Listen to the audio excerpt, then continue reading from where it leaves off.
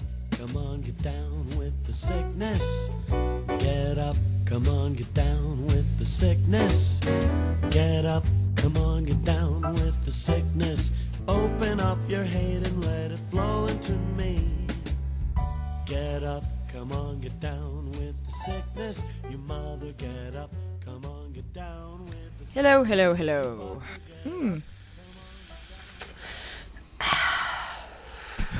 Welcome to our podcast. That was the sound of one of your hosts vaping straight into the microphone. Welcome to Chronically Fully Sick, episode 12. Hello, hello, hello. Before we start, we are recording today on the stolen lands of the Eora and Kulin nations. Sovereignty was never ceded, and this was and always will be Aboriginal land. Alrighty, episode 12. We are Chloe Sargent, a compulsively neat detective whose tidy world goes to the dogs when she's forced to team up with the only witness to a crime, a drooling slob of a junkyard dog named Joe Nielsen. A chronic illness called fibromyalgia turns both their lives upside down, wrecking their homes, careers and relationships. It's a hilarious non-stop test of wills between this mismatched duo, leading to the most unlikely friendship you've ever seen. Chronically Fully Sick has thrilled audiences nationwide with its offbeat blend of humour and suspense. This fast-paced mega hit is loads of fun. That is, in fact, the synopsis for Tom Hanks-led vehicle Turner and Hooch. Do you know what? So Joe wrote this intro for me and demanded I read it out. And I was like, when I read it, I was like, why do I know why is this ringing some kind of bell to me? Turns out that she's just made me read out the synopsis to Turner and Hooch. Thank you, Joanna. So if you want to get updates on us and our terrible intros and the Chronically Fully Sick podcast, you can do that on Twitter at Chronic Full Sick, Instagram at Chronically Fully Sick, or you can get in touch with us via our website chronicallyfullysick.com. We do have a group on Facebook called Chronically Fully Sick, which is filled with lovely spoonies who chat all things chronic illness. And also don't forget... I'm trying to say together. Oh my God, I keep thinking that you're like trying to say something funny, so I stop. Okay. All right. And also, don't forget to rate, review, and subscribe because we're out of time. There's a delay on Zoom. Very talented and professional podcasters. Oh, okay. Looks like we've overcome the low energy of last episode. Yeah, I bought those the Focus tablets that you recommended, the Ginkgo and oh yeah, they're good, Brahmi ones, and I feel like I've bloody got on the bags. She means she feels good because it's like when she goes to David Jones and buys an expensive handbag. That's what she means. That is, yes. I love buying expensive handbags from department stores. You get off on it. You love it. I do. I really get off on it. Alrighty. How are you, Joe? I'm good. I'm actually just lifting a hand weight as I talk to you. She's lifting weights and vaping at the same time, people. It's mental. No joke. Yeah. I'm good. I bought a weighted blanket from Aldi, which seems to be really helping me get over my chronic insomnia. Either that or we're in this cycle of the month where I have narcolepsy instead of insomnia. So we'll ride that wave. I didn't realize that you went through phases. I thought that you were just insomniac full time. So you go through like the ups and downs. Ooh, fun times. Mostly insomnia. All right. Well, if I don't hear from you for a good long time, I will just assume that you're asleep. Assume that I have died in a cupboard at work. Died underneath a weighted blanket, yes. Yeah. May she rest in peace. She died doing what she loved. That's right. Yeah. What's up, Chloe? Not too much. I finally feel settled after moving house. Like my house actually feels like a house now, as opposed to me just sitting in an empty room surrounded by boxes. You said like I'm squatting. sinning. Yeah, well, that too. People at work have kind of started going back into the office a little bit, but I'm going to stay working from home, so that's good because I do not want to go back to work. Oh, I can hear Babs. Hi, Babs. My lord. Just excuse me for a minute. The dog's going absolutely bunter.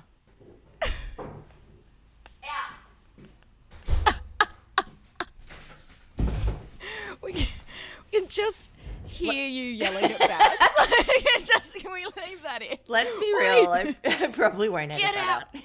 Get out! The only other thing that's happening is I'm about to adopt a cat. You too can be a responsible and loving pet owner. I can't wait to scream at my adopted child to get the fuck out. I actually am very excited that you're going to get a kitty cat. Yeah, me too. So I realized that because of COVID, it's actually really hard to adopt a rescue at the moment because there's like lineups. People are sort of waiting in these massive queues to adopt pets. And so I'm going to a cat protection society that's really close to my house. And you actually have to make an appointment now, whereas you used to just be able to walk in and be like, hey, I want a cat, and walk out with a cat. I'll have 10 and they put them in a sack. Yeah.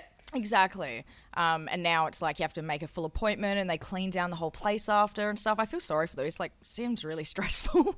But yeah, I'm going on Friday. And so I'm really excited. So you may see some photos soon of a tiny little kitty.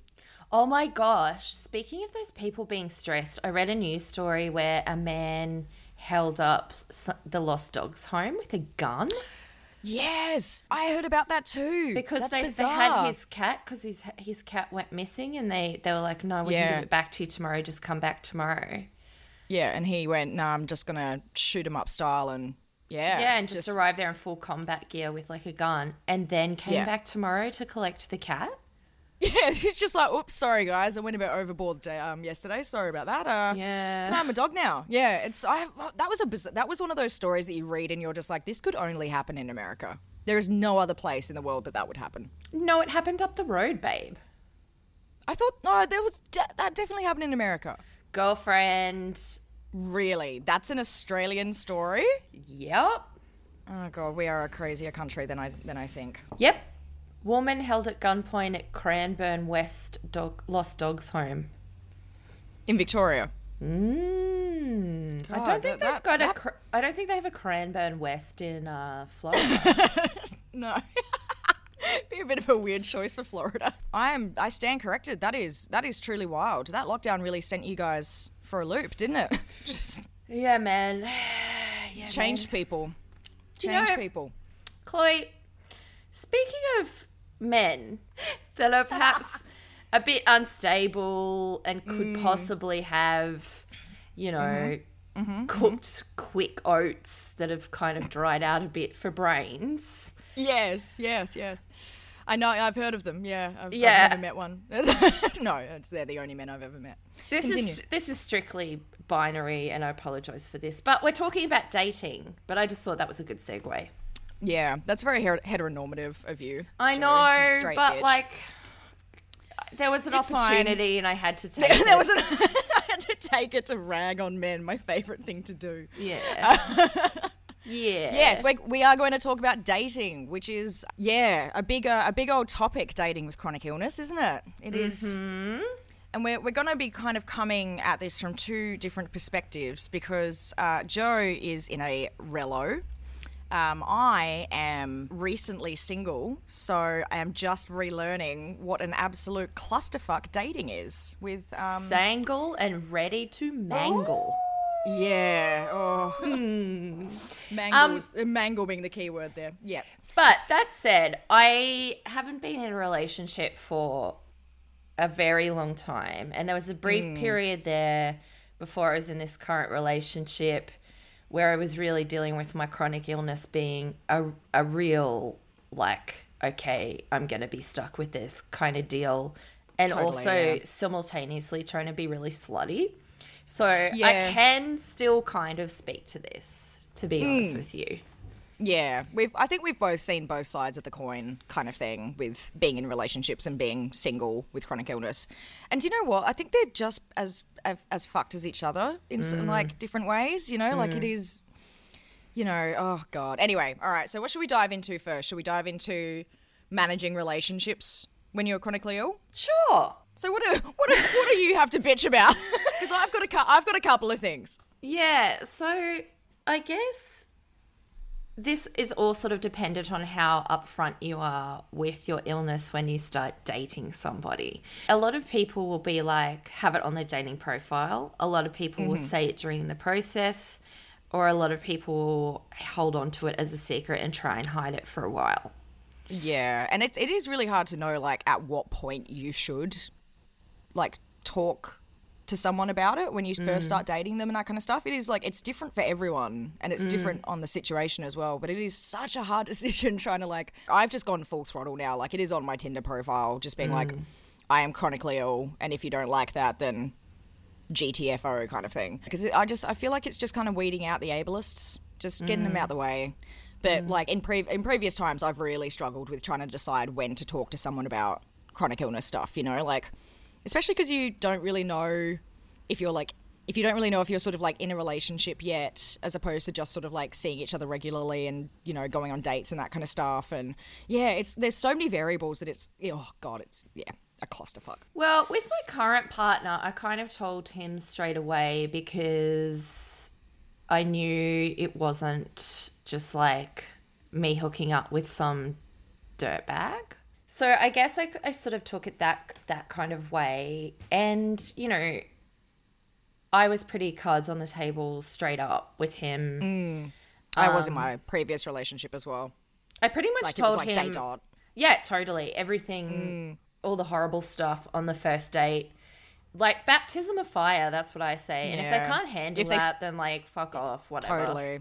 Yeah, it's like if they can't handle that, just a conversation, then it's just like, are they the type of person that is going to stick around when times actually really do get tough, you know? Like, it's one of those kinds of situations. But it is a really sort of, like, scary thing to talk to someone about, like, when you first start dating someone. So, yeah. But also when that conversation is kind of interesting too, because you're kind of like, yeah, so I have this thing where my entire body hurts all the time, but, like, you know, I manage it, like, it's fine. You're like, it's so totally fine. It's totally fine.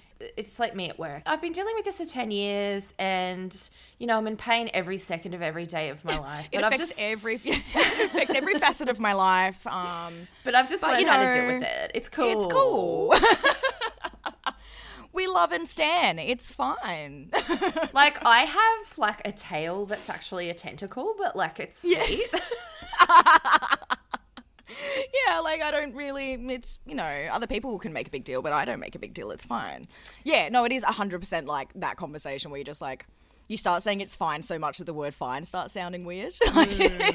I mean, if you don't make a big deal about it, the other person won't.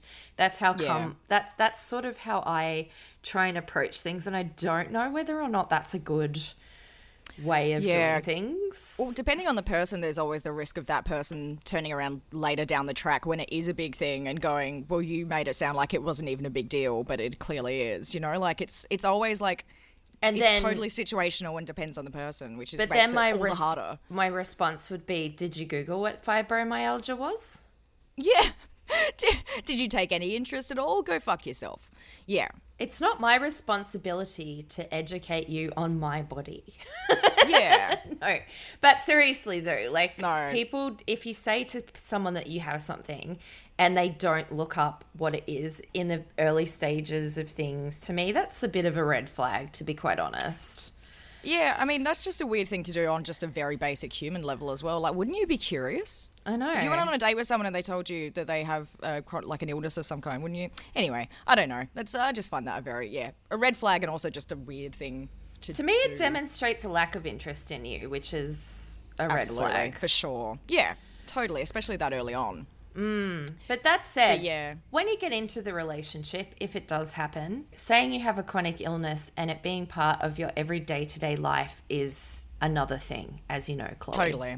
Yeah. I think when I first, like, moved in with my ex-partner, that, like, it was one of those things that I really had to sort of, like, try to come to terms with the fact that they were about to witness some supremely weird, some supremely gross stuff, like, some supremely, like, just really sort of like full on things that like they freaked me out when they were first happening when I became chronically ill. And then just letting someone in enough to be able to see like all of it, you know, like 24/7. Yeah. Like, did you feel that way? Like, oh my gosh. It's like being emotionally vulnerable with someone times a million. Yeah. I guess especially, which isn't the case for me, the folks out there that have stuff like IBS or Crohn's or See, I have a lot of poo-poo IBS and symptoms. wee-wee stuff that would make things like quite difficult.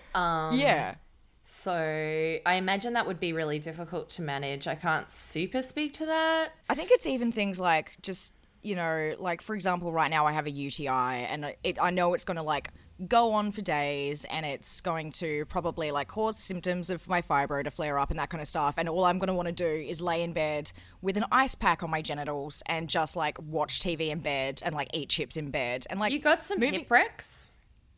Yeah, I've got hip recs. It doesn't do anything. When I get them, I get them really badly. But like, it is just one of those things that like, moving in with someone and them seeing that just walking in and you just like sitting there with your legs spread open with an ice pack on them and stuff like that. Like it's one of those things that like you kind of have to just be like, okay, well they're just going to see all of this. Like all of these little things that I have to do to get by on a day-to-day situation with chronic illness. Like, yeah, I mean, they're going to see me lying on a Shakti mat with a black retainer in because I grow my teeth. And then to be honest, you do look stunning with that black retainer in. It's just beautiful. Yeah. And because you can't lie on that Shakti mat without, like, I don't have a shirt on, so I'm just lying there with like my tits out. But with like usually Chinese suction cups on my body that look like cow teats, just stinking of tiger balm. Yeah. So it's like, it's just those weird things that like, and they're not weird things, they're totally normal things, but it's just one of those things that like, it is something that you really sort of, a lot of people sort of go, okay, there's going to be someone else that is let into this world now. Like my cow teats all over my body, ice pack on my vagina, like all of that kind of stuff. You know, like all of those things. And you're like, oh, okay, well, they're just going to see all of that and I'm just going to have to accept it. During my last bout of dating, I said to myself, look, I don't think I should put another human being through this. I really don't blame them. And to be quite honest, I like being by myself, just hanging out with my dog, with my Chinese suction cup teats and my... That's very much me right now. Much me right now. I was like, well, be a spinster or whatever. Yeah. The other thing is, too, that I just remembered is I'm so zonked up on medication that we'll watch stuff and I'll have a fully alert and detailed conversation about the movie we're watching and have no idea that we'd seen it the next day. Wow. Or I've had full conversations that I have no recollection of. He's like, remember when we were talking about this last night? And I'm like, I've never said that before in my life. I've never met. I don't know who you are. Get out of my house. There was this time where I was like, I like Robert Altman movies, and I suggested watching one. I think it was Prairie Home Companion. And I was like, oh, do you want to watch Prairie Home Companion? And he's like, we watched that last night and you didn't like it. You were, in fact, very vocal about the fact that you didn't like it. Not only do you not remember it, you were actively saying, I never want to see this movie again. Yeah, things like that happen constantly. Like that mix between medication and brain fog and that kind of stuff. Like, you know, those conversations that you have in relationships like, oh, do you want to grab dinner on Thursday night or something after work? And then Thursday comes and they message you from the restaurant and you're already at home and you're like, I have no memory of ever agreeing to that. You know, like things like that. The mix of medication and brain fog people, it can make some of those everyday relationship conversations and watching movies quite difficult. But also, you know, it's a really fine line between splitting up what you can do and what they can do and having like someone be your carer. Absolutely. That was something I really struggled with, even on the level of like household chores and that kind of thing. For example, I really love cooking, so it would tend to be that I would do the cooking and they would do the cleaning kind of thing. But then I would get this extreme guilt over just sitting there while they were cleaning. It was just this thing that I really, really struggled with. That is a really hard decision that a lot of people with disability have to make when they're in a relationship and they don't want their partner to be in a sort of carer position, but it does eventually happen anyway, and then they feel guilt for it and that kind of stuff. And it's a story that I've heard a lot, and it's something that I'm very, very conscious of because it stresses me out so much. Yeah. But just realize that I guess my advice would be that you aren't lazy. This isn't your fault. There are things that you can contribute to your household that don't require physical labor a lot of the time, or require very little physical labor. And it's just about like having a chat and figuring out what those things are. Totally. Yeah. It's it's all communication, which is like, it's such a difficult thing. I find like communication in relationships with chronic illness, because it's like, you know, one of the things that I would really struggle with is trying to maintain that balance between regularly communicating about your abilities and your ableness to be able to contribute in certain ways and that kind of stuff, just general conversations about your health, but then trying to make it you're like, oh, I don't always want to be whinging about being sick. That's no fun for someone to be around. Finding that balance between like communicating about your chronic illness but not talking about it too much, so it's like the only thing you talk about. Like finding that is a fucking knife edge kind of situation. It is such a fine balance, and it's so hard to find it because there's no, you know, I know that we've said this before, but it's not like there's a manual that comes with chronic illness, so it's not like you sort of have any idea what the right amount to talk about it is. So you're just doing your best at all times. It would actually be like you know how in Beetlejuice they have the manual for the recently deceased? Yes. It's just that though.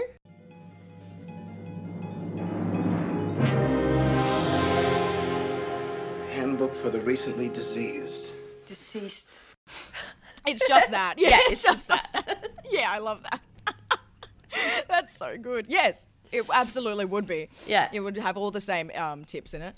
Yeah, it is, but you feel like you're just talking about it constantly, and all you want to do is make sure that you're communicating properly, but it is, oh God, that was one of the things that I would struggle with probably the most. And the other thing is like, RIP to my libido too. Oh my God. I'm on Cymbalta, and I have to take, I think it's the top amount that you can take. So I'm on 120 milligrams, and before we get into this, we'll just say the little reminder that we always say in the group that medication side effects are different for everyone. Just because I'm going through something doesn't mean that you'll experience the same side effects. So going on Cymbalta absolutely destroyed my libido, whereas I've been on SSRIs before that have also destroyed my libido, and other ones that haven't. But, you know, as we just said, different for everyone, because some people on Cymbalta are totally fine. But yeah, it just completely destroyed my libido to the point that like I didn't even sort of like recognize myself. I just lost all self-confidence sexually and that kind of stuff. It's really fucking hard, and it's hard to remind yourself that like your sexual health is part of your health and you deserve to be healthy in that way, you know? Like it is really hard to like get over that sort of really big hill. And I'm probably still trying to get over it, you know? Like, it is really, really fucking tough. That's hard when you're, like, single and dating and that kind of stuff, but it's also hard when you're in a relationship with someone, you know? Like, it affects everyone. It's running up that great. sexual hill. Oh, yes, Kate Bush. Yeah, we'll chuck that song in there for a sec. But, yeah, being in chronic pain and also being on a high dose of Lexapro is not awesome for that, let me just tell you. Yeah, totally. See, Lexapro was one of the ones that was fine for me, so that proves the point. Some people, you know, have this as a sort of side effect and some people don't. It's not as bad as others were, but so many people are fucking on that because I think it actually doesn't affect people's sex drive as much as other ones. But that said, I am on a hefty dose of it and have been for a very long time. For sure. Yeah. And I think that's probably, like, it would probably be different if I was on a lower dose of Cymbalta too. But, you know, it's one of those things that then you have to sort of like try to weigh up whether you want your libido back or whether this medication and your health is like what, you know, trying to weigh up this scale of like what's more important to you. I want to scale back on mine a bit because I feel pretty good, but that's the trick it plays on you, isn't it? It is. But I've been on it for is. about 8 years now, so it's, let's give Yeah. it the old slap. Speaking of giving things the old slap, though, dating. God, okay. Yeah, I think the thing that I'm going through now, like with obviously sort of being fairly recently single and that kind of stuff, and trying to go back on dating apps and things like that too. Oh, it's so fucked. Oh my God, it's so terrible. I didn't At least realize it's an activity you can do from bed, though, the swiping and everything. Yeah, the swipey, which is just like me swiping left on like absolutely everyone. This was my issue, okay? I want people to write something because I do not because everyone's like, let's just meet up and we'll talk about it. I don't have the energy for this shit. Can you just write what your political preferences are?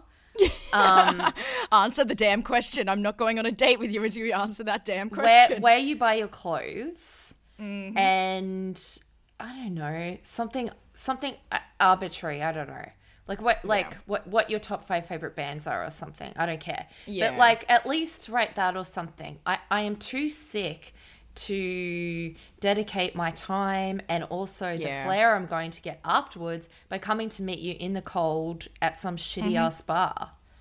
I think that's the thing for me, is that I have to know that something is going to be worth it. Or it's like if I'm going to dedicate that energy and that time to it, because it's like I have so limited I've got limited windows in my week of when I can do social things. But it's like, yeah, it's because when you're chronically ill, you sort of have to like really schedule ahead for your like week, month, year life. I don't get to just like randomly go to the pub all the time like you do. I have to really, can you just talk to me so I get to know you a little bit and so I know whether you're actually worth also me getting this flare up? Old. Yeah, I feel a million years old. The children on this app, Joanna, What app are you on? So I downloaded like pretty much all of them, but like I didn't know what the new ones were. I think it's at the beginning. Hinge, isn't it? Yeah, so I've got that now, but like at the beginning I didn't know what all the new ones were, so I just re-downloaded Tinder from yonks ago. And I was literally like, oh my days. God. I feel like a full grandma, like clutching my pearls, like, oh my days, what are the children doing? It was so fucked. I know. Oh yeah, my age bracket thing that I had to change. I changed. Why that do all pretty the men dramatically. look like seriously? The men my age look a million years older than me. Yeah, I'm sorry. I don't this understand. is really like heteronormative because that's me. I'm very sorry.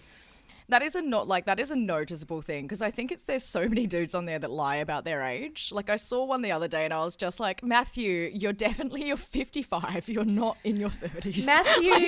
Matthew, Matthew, have you heard of sunscreen and retinol, please, for the love of fucking Christ? I can guarantee you that Matthew has not heard of Tretinool and retinol. That is not what Retinol. He's not here for. He's not here for it. Oh my God. Yeah, Ugh. but look, it's so the Tinder dating app shit is I reckon I've already given up on it. I'm just, the only thing that I want to do is stay by myself in my house with my cat. I met my future partner cat. on Instagram. Yeah? Through like other people, but also because we're both musicians and stuff. Yeah. Well, I feel like everyone that I've sort of been in relationships with has been through people. I don't think I've ever met anyone over an app. I'll matchmake you. Oh, good. It's going to be like that scene in Mulan. Oh, dear. I'm going to be spilling tea everywhere. There's a sexy gender non-binary person I want you to meet. Ooh, love that. No, anyway, I'll shut up. But, okay, Yeah. the other thing This podcast is literally just you talking to me about people that you want me to fuck. It's great. This is I really great want you to podcasting. fuck this person. They're so cool. Anyway. I'll DM you like a picture All right, of them. listeners, I'll keep you updated. Slide into Whether I Chloe's fuck Joe's DMs. friends. Slide into Chloe's DMs. The other thing that I'm finding with dating is that it is so fucking expensive. Oh my God, I know. Like, going out and doing things and being like exhausted and spending so much money. All I want to do is sit at home with my ice pack. Ice pack and Kmart massager on my back. Like, that's all I want to do. Oh, are you still on that train? That thing keeps, oh my God, it bruises me up so hard. That Kmart shiatsu pillow, I love it. I love it. It's great. It's so good. After that and the cupping kit that you've purchased for me and sent to my house, I'm now going to have bruises all over me. It's going to be amazing. I wanted Chloe to trade the cupping kit live on the podcast, but she was very confused by it and said it looked like a catheter. And she sent me a video of her trying to figure it out. Maybe you can add the audio of me yelling at you that it looks terrifying and it's a catheter. Oh, yeah, no, I'll do that. I'll do that. God, Joanna, this looks so terrifying. Like, that's the scariest looking shit I've ever seen. What? It looks like it's a catheter kit. But the other thing was when I was dating, right, is like, in order to like look slutty or whatever, which is my preferred look at this juncture. Yeah. No, is that correct? Anyway, juncture, whatever. Right. Was probably appropriate at the time anyway as well. Yeah. I had to dope myself up to the eyeballs because I was uncomfortable physically and mentally, and I was just pretty out of it on dates, which is quite dangerous. And just really self-conscious because of my chronic illness. My body had changed a lot. I think the body confidence and just like sexual confidence and stuff like that is something that I'm going through, as we mentioned before, about the whole like medication side effects kind of thing.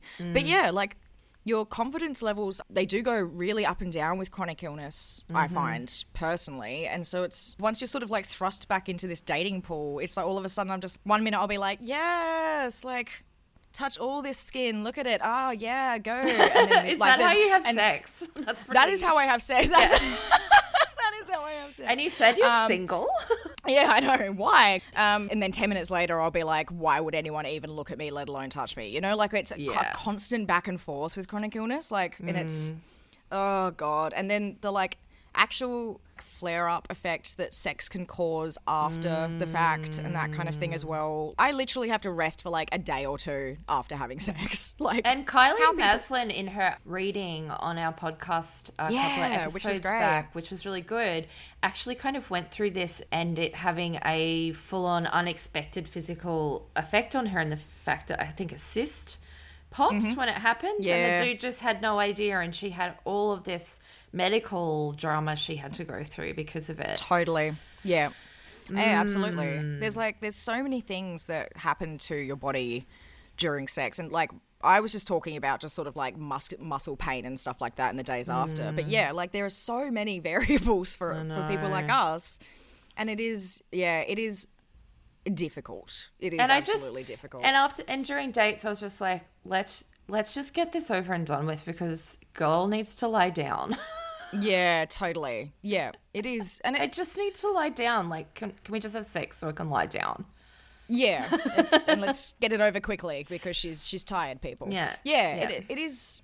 And it is one of those things that, like, even if you meet someone absolutely amazing, you're really, really into it, and everything's going absolutely right and that kind of stuff, you are still going to have effects from your chronic illness the next day or after or during, regardless. So it's, no matter whether it's really good or really bad, it's chronic illness makes dating hard, you know? Like, it's always tough. And that's our advice. It's hard. And that's our... Yeah, I know.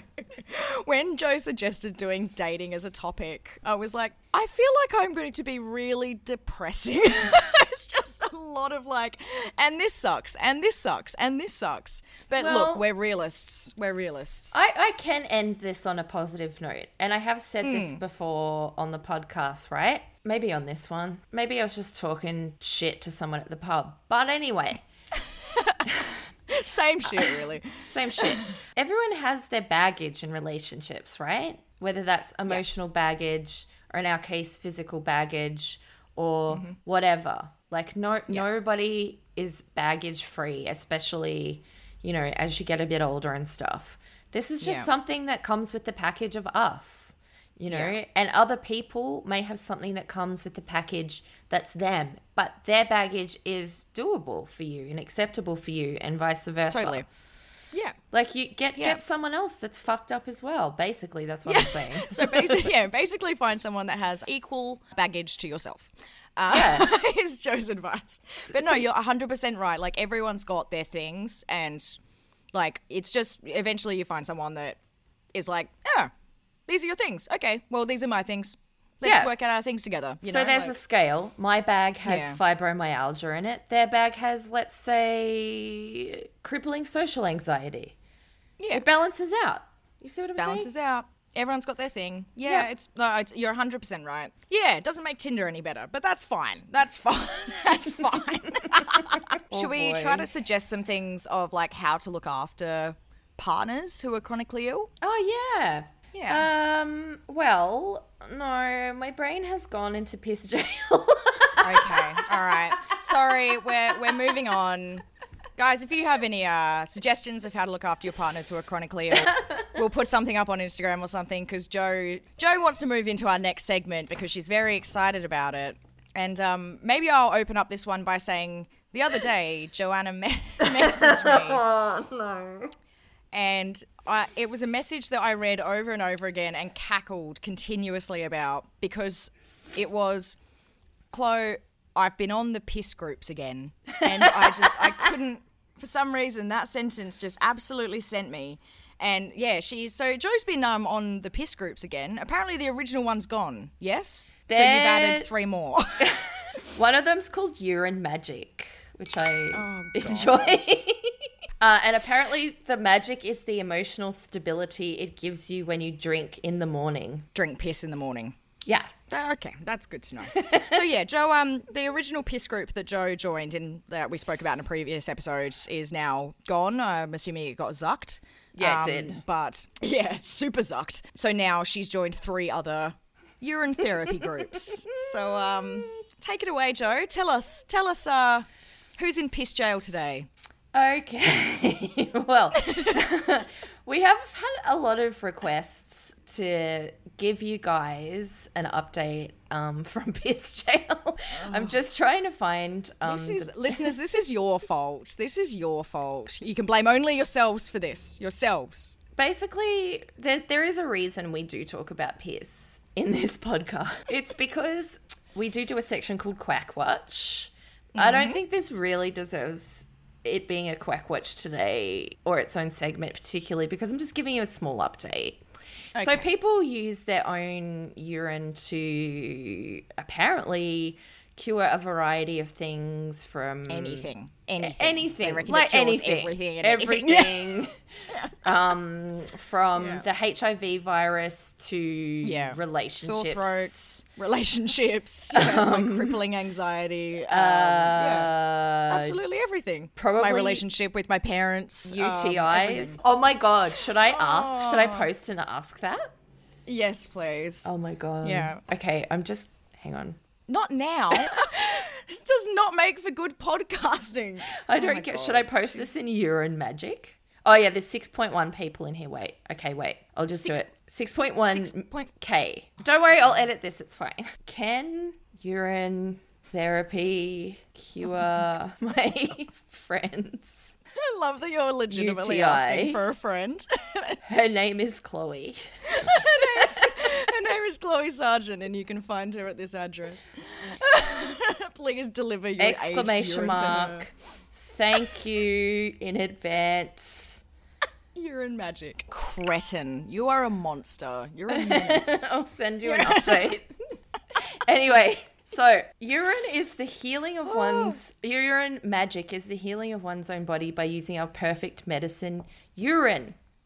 Okay, so some people this week. My cat is sick. Do I give him my urine or his own? Sorry, I'm a beginner, so I'm really not a pro at this stuff. My God. So making your poor, gorgeous little cat drink your piss. I've read where people give their pets their own urine, not the pet's urine. Good results. Thumbs up. Obviously, that's great results. Yeah. Did they say what was wrong with the cat? No. Of course not. There's actually nothing. The cat has no maladies whatsoever. They just want to make it drink piss. So Piss jail. Straight to piss jail. In the group, urine. Guys, we have to get Joe out of these groups. It's getting worse. It's getting so much worse. She's gone bright red. She's bright red right now. Urine therapy, no trolls edition, or capitals. Hell yeah. Angel Peace asks, I wonder if one of the forbidden trees from the Garden of Eden is urine. Jap Gibson writes, trees can't piss. You've got to bleep out these people's names, even names That's like that. not a real name. Come on. I know, but my God. Trees can't piss. Yep, okay. Yep, I'm ready. One from the Urine Therapy No Trolls edition. Does anyone like to use urine in place of water when cooking things like pasta, rice, oatmeal, etc.? Imagine putting like a rice cooker, like putting piss in a rice cooker and having to eat so much pissy rice. Oh my God, yuck. Or like Yuck! pissy oats or like pissy grits. Pissy grits. Yeah. Pissy grits. That's my new punk band, Pissy Grits. I was about to say that's my drag name. Oh my Lord. So, are any of these people talking about curing something? Like Yes. some kind of malady? Or is it just, they're just like, which, This okay. person is. And All the ones before were just wondering in what ways they can drink their own piss for no discernible reason. yeah, I mean, no, there was one about jellyfish stings, but that's not as funny. There's one asking if urine can cure HIV and AIDS. Oh my God. Seriously. What is wrong with these people? Oh no. I just cannot fathom what goes through their heads that everything they've ever learned about basic medicine and that kind of stuff they've just one day gone, nah, gonna drink my own piss. That's the cure to everything. And what was the response like to that? Was it like really like positive people saying like, oh, hell yeah? My friend, you need to mix urine with garlic, turmeric, and ginger. It doesn't only reduce the viral load, it also clears it. I was a victim. Wow. So there's someone saying that they were HIV positive and they cured their HIV Yeah. by mixing together garlic, turmeric, and piss. You pound the turmeric, garlic, and ginger, soak it for at least 12 hours in urine, drink morning and evening before food. Also, lemon in it is very good. And then someone, God bless them, has written, so we can finish this on a high note. Wear a condom, mate. The spice rack isn't foolproof. Please, guys, please don't try to cure your viral conditions with turmeric and things from your spice rack. Just have safe sex, and that is all. All I can say is I'm just giving the people what they want, Chloe. Yep. And as I said to you guys before, you only have yourselves to blame for this because you're asking for piss jail updates. And this is Joe giving it to you while I sit here very upset. I hope that that's what you wanted. Get the fuck up. Simon says, get the fuck up. Throw your hands in the sky. Okay, so as we're on Zoom, I'm just going to, I don't know if this next section will work because I didn't research it whatsoever. Ooh. I'm going to Fun. send you I'm going to send you a file. It's going to come in a minute. Okay, there it is. Okay. Oh my God, what is it? What's the picture of? A very muscly man pointing at a man in a barrel. Mm-hmm. With another man that's wearing a t-shirt that says freeze. So, do you know who Wim Hof is? No, I do not. Have I missed out on something? So, he's apparently some sort of, okay, let's read this out. So, he's from circus act to scientific breakthrough and global health leader. Dutch extreme athlete Wim Hof got his nickname the Iceman by breaking a number of records related to cold exposure, including climbing Mount Kilimanjaro in shorts, running half marathon above the Arctic Circle barefoot, and standing in a container while covered with ice cubes for more than 112 minutes. Using cold, hard nature as his teacher, his extensive training from whom has enabled him to learn to control his breathing, heart rate, and blood circulation and to withstand extreme temperatures. Armed with his motto, what I am capable of, everybody can learn, Wim Hof is convinced that everyone can tap into their inner potential without having to invest the same decade's worth of study, travel, and daring. Wim has made it his mission to share what he's learned with the rest of the world, and so he developed the Wim Hof method, a combination of breathing, cold therapy, and commitment that offers a range of benefits. What other range of benefits do you think, Chloe? I'm assuming curing multiple different chronic illnesses. Oh my God. All right, great. So he thinks that having an ice bath basically is going to... And breathing. And breathing. Yes. Yeah, of course. Okay, Yes. great. Boost your immune system, better sleep, workout recovery, natural and anti-inflammatory, more energy, autoimmune disease relief, arthritis relief, COPD management, post-treatment Lyme disease syndrome, migraine relief. And guess what, Chloe? Starts with an F. What is it? Fibromyalgia. Aye. Yeah, the only one I do agree with that cold therapy works for is post-workout recovery, which is like what a lot of athletes do. Everything else on that list seems, how do you say it? Wrong. Wrong. Wrong. Just flat out incorrect. So I have sent you his page, and there's a link to his page about fibro. If you'd like to have a little looky-loo on that one. A little looky-loo. He looks pretty cool, doesn't he? Yeah, I don't know why his underpants are so hhigh in that photo. I'm confused. It was by the 90s. He's got a wallet chain on the other side. Had to take off his skate shoes to do that. Yeah. Yeah, so besides taking medication, there are some natural things that can help you find relief from the symptoms related to fibromyalgia. Top one is, of course, the Y word. Hey! Classic. Breathing exercises, sleep hygiene, stress management, and exercise. That's fair. So but it's nothing that we haven't heard before, is it? Sleep well, don't get stressed. And it's like, okay, well, you can't just not get stressed in life. That's not, that's not how life works. But, okay. Now, if you scroll down a little bit, you'll see a fella that's lying in a bath full of ice. Yes. Saying that fibromyalgia has been helped out by lying in ice. What do you put any sort of... I don't know how I feel about this, Chloe. Yeah, I think, I use ice packs a lot, but I think that's mainly because one of my main symptoms of fibro is, temperature control. I find temperature regulation very hard to manage. I struggle with cold showers and that kind of stuff. I've tried the cold shower situation in the mornings because so many people said to me that would be like a game changer with fibro and that kind of thing. And all it does is that it makes me feel sore straight away. Whereas if I have a warm shower, like hot showers, then I feel better for a longer period of time.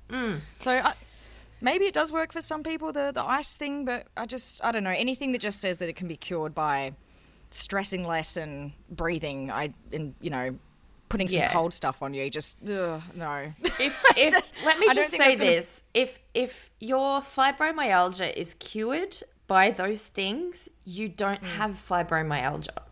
Yes, yeah. That's what I'm going to say. A host of other things, but because the ice just will help with inflammation, won't it? I'd assume so. Look, let's face it, I just liked the optics of making you look at an old man in a barrel. Oh, not doing this podcast anymore. No. I just wanted to make you look at an old man in a barrel. So now this method is based on 3 pillars, which allegedly will help you with fibromyalgia, right? So cold therapy, the cold is your warm friend. Learn how to use the power of cold to burn fat, boost your immune system, sleep better, reduce inflammation, and enhance nature's own mood boosters. Breathing. Do that anyway. Master scientific breathing. Got a master's in that, mate. Yep, I've been cold and I've been breathing. Master scientific breathing techniques that improve your energy level, detox your body, reduce stress levels, rebalance the nervous system, and strengthen your immune system. Commitment. Going deep into your own physiology takes commitment and a willingness to move out of your natural comfort zone. The time to unleash your inner power is now. this sounds like fucking nonsense to me. It's when people... It does. It's when people talk about healing modalities and it's super vague and I hate it. Yeah. And I think it's one of those things that, like, even if a lot of these things are something that could legitimately help down the road, they are so early in trying to, like, this guy's obviously just someone that's taken it to the absolute extreme and learned how to control his, like, autonomic nervous system. He's this extreme example of this. And so they're sort of at the beginning of figuring out how people do this. So there's absolutely no sort of scientific basis that it can help people like us right now, you know? It's just this extreme guy did it by walking mountains barefoot. So you can obviously do too. And it's like, no, that's not how this works. Having a cold shower is not the same as... That's not going to help me retrain my autonomic nervous system, you know? Like, I mean, yeah, I'm not willing to put this on Quackwatch, totally. Do you know what I'm saying? Perhaps because it helps people, like, post, you know, playing Wimbledon or something to get cryotherapy, for instance. Yeah. Yeah. I myself have never done anything like this, but in order for me to have a cold shower, I do not shower, by the way. I bathe because I'm not disgusting. Good to know.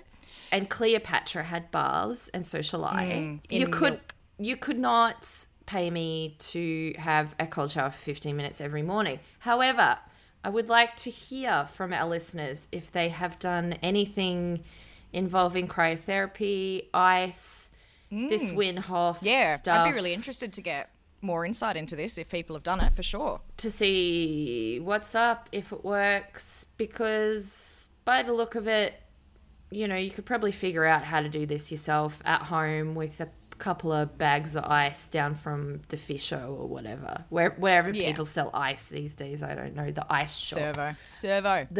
So yeah, let us know. I'm really interested in this because, like, I've heard it so many times that cold showers can be beneficial and all of that kind of stuff, but it personally didn't work for me, and I did try the cold shower thing. I didn't have as much of the commitment pillar because after about 5 of them, I went, this fucking sucks, and stopped. You need a commitment pillar, am I right? Yeah.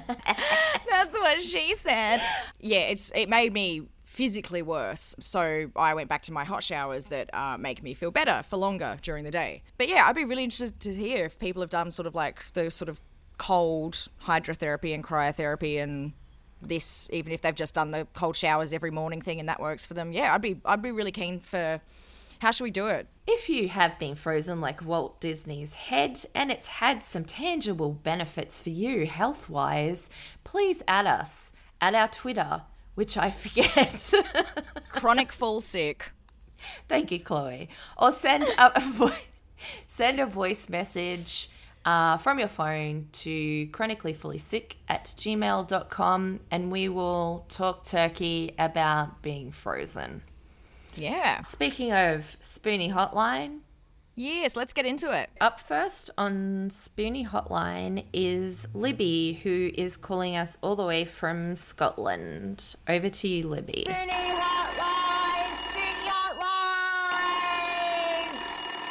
Hi, my name's Libby and I live in Edinburgh in Scotland. I've been here for 4 years, but I was born in and I lived in Adelaide for most of my life. I'm calling because I saw your post on Instagram and I just wanted to call because it's really hard being over here and seeing what it's like back home in Adelaide. I have endometriosis, vulvodynia, and pelvic floor dysfunction. And before the pandemic started, I was doing the best I've ever done. I basically I couldn't be normal because, you know, even when you are as normal as you can be, you still are doing all the things to keep you healthy. But I haven't seen my gynecologist or my pelvic floor physio in over a year, and I've been bleeding heavier every month. And I just really like to be able to see someone about that. I'm also really anxious about COVID and also struggling with the restrictions and not being able to do some of the things that I'd normally do to make myself feel better, like hug my friends. Anyway, your memes bring a bright spot to my days, and I just wanted to say thanks. Oh my gosh, Libby, I'm just absolutely so sorry to hear about your experience over in the UK at the moment. I've heard similar things from fam over there. The lockdown sounds so unbelievably full on. So I'm so sorry, and I hope you get to see your physio and your gynecologist soon. The best of luck, and we're thinking of you, and we're glad that the memes brighten up your day. Libby says also she realizes it wasn't clear in the message. I can't even get in contact with my physio and gyno. Whenever I call their line, they just say they don't know when the service will be reinstated. Yeah, I know that there's heaps of issues with NHS, like sort of specialist appointments and that kind of thing going on in the UK at the moment. So that's maybe all mixed up with that, and it sounds so full on and hectic. Adding chronic illness into the mix must be awful. I know, it must feel kind of like just being a kite that's just had like your line cut off or something, and you're just sort of flapping around in the breeze going, what the hell? Yeah, you know, especially not being from there as well. Like, I know that's not your home. Oh, Libby, I'm so sorry, my doll. Like, I just want to give you the biggest hug. I know. Just know that we're all thinking of you. Okay. I just want to clutch you to my bosom. If there, that might not help. I'm not really sure. No, but that's going to make things worse. Yeah. Sorry. I guarantee that there are so many more chronically ill people and people with chronic pain out there that are going through the same thing. And I would urge you, if you are on Facebook, to join Chronically Fully Sick and just have a chat there, because if we can't give you a big hug, we can at least give you some solidarity. Community. Yep. Absolutely. Yep. And thank you for sending us a message, and heaps and heaps and heaps of love from us. Yes. Heaps and heaps. Heaps and heaps. And the next one is from Yasmin. Hey everyone, it's Yasemin Sabunja here.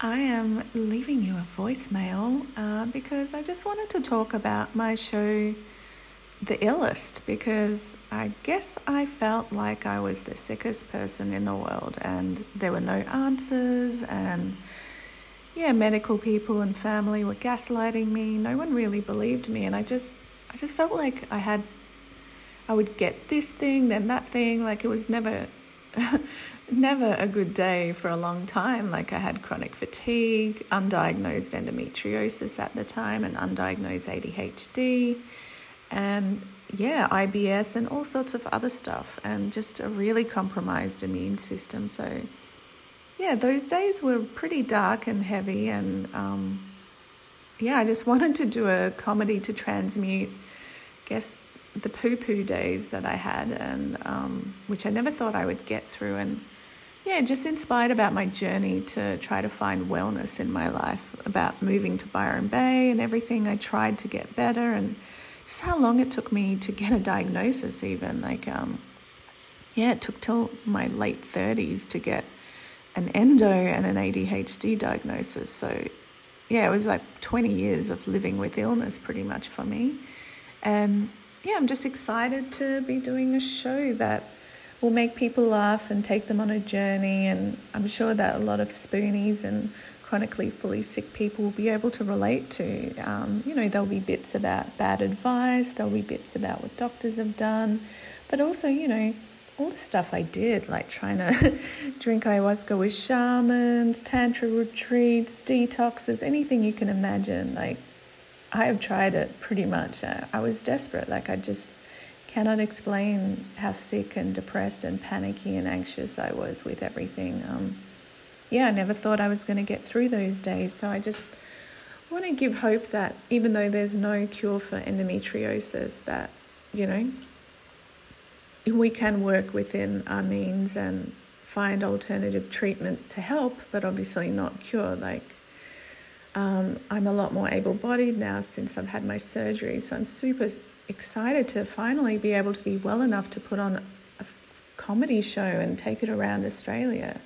And just to provide insight for audiences of all sorts. Like, I don't want it to just purely be about illness. I want it to be about, I guess, the personal journey we're all on to find meaning in our lives when things don't work out how we want, or we're not accepted and people don't fully understand us. And I think, a lot of people, whether they're sick or healthy or anywhere in between, can relate to that. So yeah, it's something I'm deeply passionate about, and disability advocacy is something I want to raise more aware of, and chronic illness and neurodiversity and, you know, endometriosis. I just think we have a long way to go. So I'm really motivated to take away the guilt, the shame, the stigma as much as possible. If I can help remove that in any way for people, I'd love to, put this show on and, just lead by example. And, just super excited to be doing it, and also a little bit scared and edgy about it, to be putting myself on the line. But, at the end of the day, just super stoked to be doing the show and look forward to sharing it with everyone soon. And I don't want to give too much away about the show because I do want it to be a surprise. But my experience with improv, sketch comedy, film and TV and theatre will come into it. So hope to see you all around, and thanks for allowing us to be able to share our stories. Hope you all have a wonderful day. Thank you.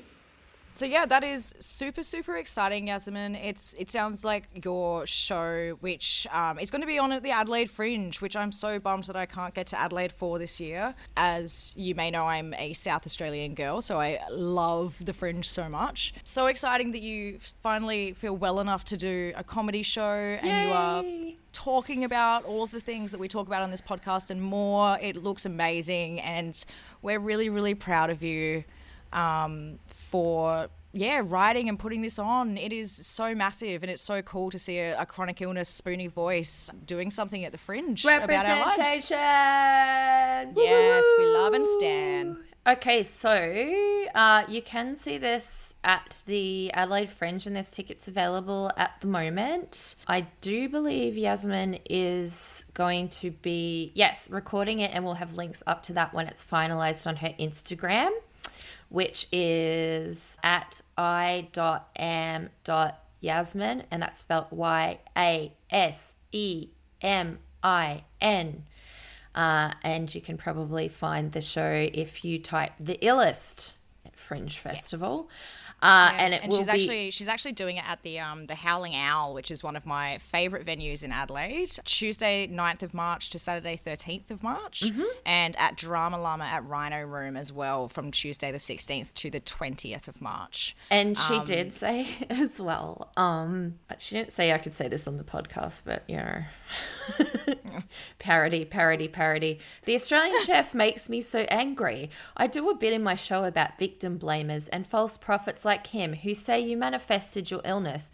By his logic, if I kick him in the face, I can say he manifested it. I was just playing my part in the grand scheme of things, dude. Winky face. Oh my God. Yasmin, I love and stan. Love you, babe. Oh my God. So yeah, if you're interested in seeing Yasmin's show, it looks really, really cool. So yeah, have a look on the Adelaide Fringe website by looking up The Illest. It is awesome looking. Yeah, so cool. Thank you for that representation. And we do have a bajillion Spoonie hotlines to play. We will get to them, I promise. They're from all over the world. And we're just kind of going in the order we got them at the moment. If you do want to send them through, and I definitely encourage you to do so, might be a while till we get to them, but you can send a voice memo, or if you're a techie, an MP3 or a WAV file to chronicallyfullysick@gmail.com. We'll play them on the show and we'll have a little chitty chat. That was episode 12. Thank you so much for joining us, and we'll see you next ep, you guys. Oh, P.S. Urine Magic says that good pee won't get rid of the bad pee, and you need some antibiotics for your UTI. Wow, my situation is so bad that people are actually suggesting that I go to actual medicine. Okay, that'll go. Bye, everyone. Episode, everyone. Bye. No, I don't want to see her. Do you really think she'll pull through? Do you really think she'll pull